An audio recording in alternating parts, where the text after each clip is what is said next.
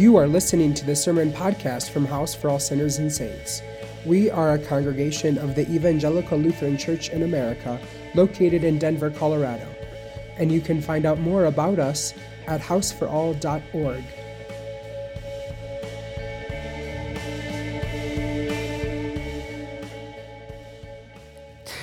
Grace, peace, and mercy are yours from the triune God. Amen. Alleluia, Christ is risen. Indeed, Christ is risen. Now what? A couple of months ago, I was helping to lead a portion of a community organizing action. In community organizing, an action is something we do to seek a result. We engage with school board members so that we can get higher wages for support staff and paraprofessionals. In our own lives, we also perform actions.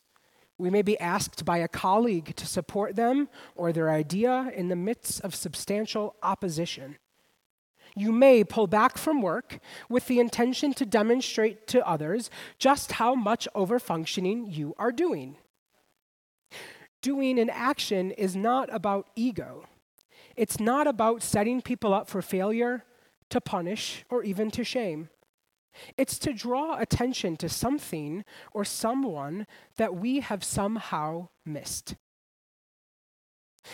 Like I said, a couple of months ago, I was able to participate in an action, and it was great. One of the things that I've learned about community organizing is that we always do a dress rehearsal, at least a couple days before, if not a week before. And during the dress rehearsal, it's a time for those who are speaking to give their little spiel and then to get feedback about it. So we get to me and it's like, that's good, maybe try this, and don't say that. Wylie. So, dress rehearsal's over, it's going to be a great action. Week later, action happens. It is wonderful till we get to my portion. I was on script 70% of the way, and then I decided to say the thing that they told me not to say. I don't even remember what the thing was. But that was not something that I could get away with. At the end of the action, we huddle up and we do a debrief, and we go around each person, what went well, what could have gone better. And we got to me, and some brave organizers, knowing that I can handle it, but can be a little terrified, came to me and said, "We like that you did this, but you did the thing we asked you not to do." Oh. I had spoken for myself and not what we agreed upon as a group. In that case, doing the action and misspeaking was not allowing me to love my neighbor and the trust and relationships we had built. It's affirming the expressed commitments you have made with your very body through solidarity. In Jesus' words, "If you love me, you will keep my commandments. If you love me, you will show up for me. If you love me, you will not overspeak when we asked you not to." From my experience in successful actions and unsuccessful ones, there are two things that make them successful. Number one, accountability. Number two, grace. To be honest, when I molded this gospel over and over in my head, I struggled with the seemingly conditional phrasing. If you do this, then you will get this. When I let it sit in my being a little bit longer, I came to realize that my negative reactions to this language are rooted in a misunderstanding of accountability and grace. In my head, growing up taught by parents, there is always grace or accountability, never both. How does that show up? "Oh, you didn't unload the dishwasher, sweetheart. It's okay." Grace. "Oh, you didn't unload the dishwasher. No iPad time tonight." Accountability. I began to think about this passage from John as an action to seek a result from us. Is the result of Jesus' action to condemn and shame us for what we have done and left undone? Or Is it to make us feel like we can't possibly do anything wrong or misstep because we have God's grace?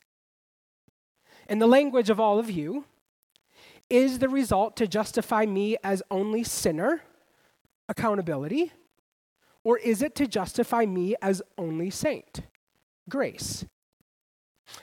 Only grace or only accountability isolates and alienates us from each other. But grace and accountability can bring us together. When it was pointed out by the group that I did something that I said I wasn't going to do, I could have been met with, "It's okay, it happens." What would my reaction have been to that? If it happens again, it's okay. Dare I say, it would preserve my sense of self and ego. But it does nothing to mend the relationships that have been affected and severed.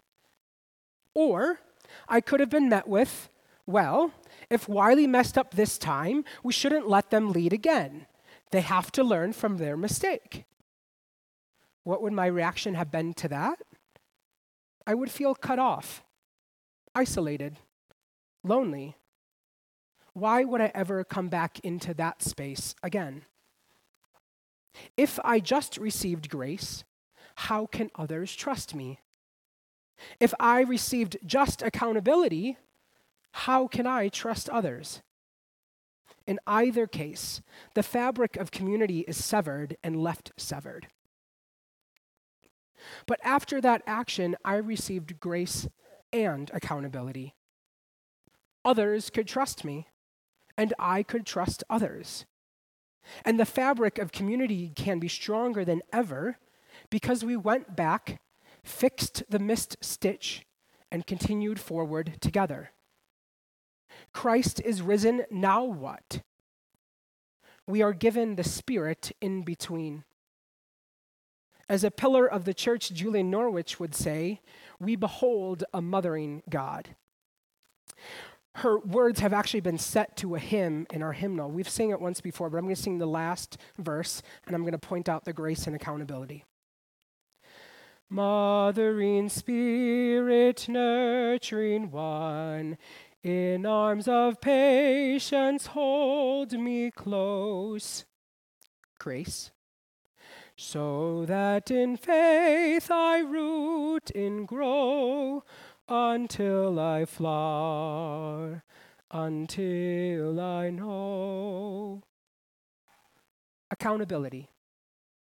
Grace and accountability. The advocate, the paraclete, the one with us in the in-between of life and death, the in-between of our grace or accountability, abides with us, within us. When we abide in Christ, Christ abides in us. And the Spirit abides in us in order that we might offer her creation a grace and accountability this world so desperately needs.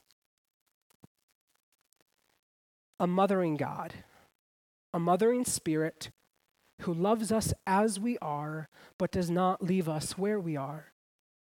With the Spirit's grace and accountability, we can go back, fix the missed stitch, and continue forward together. Because God abides in us and we abide in God, we shall not be orphaned.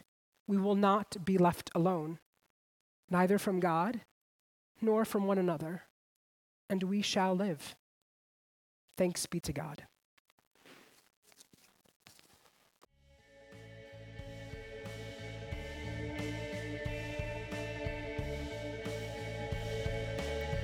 You've been listening to the Sermon Podcast from House for All Sinners and Saints. If you would like to support the ongoing ministry of our church, please visit our website at houseforall.org/giving.